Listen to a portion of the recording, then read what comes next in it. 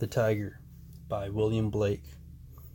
Tiger, tiger, burning bright in the forests of the night, what immortal hand or eye could frame thy fearful symmetry?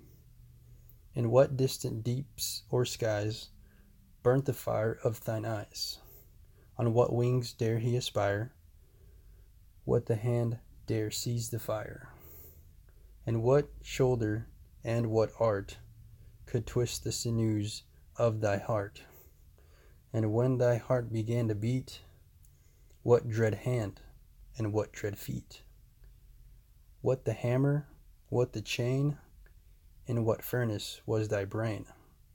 What the anvil, what dread grasps dare its deadly terrors clasp?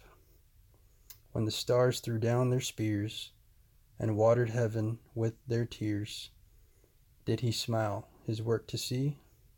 Did he who made the lamb make thee? Tiger, tiger, burning bright in the forests of the night, what immortal hand or eye dare frame thy fearful symmetry? The Tiger by William Blake.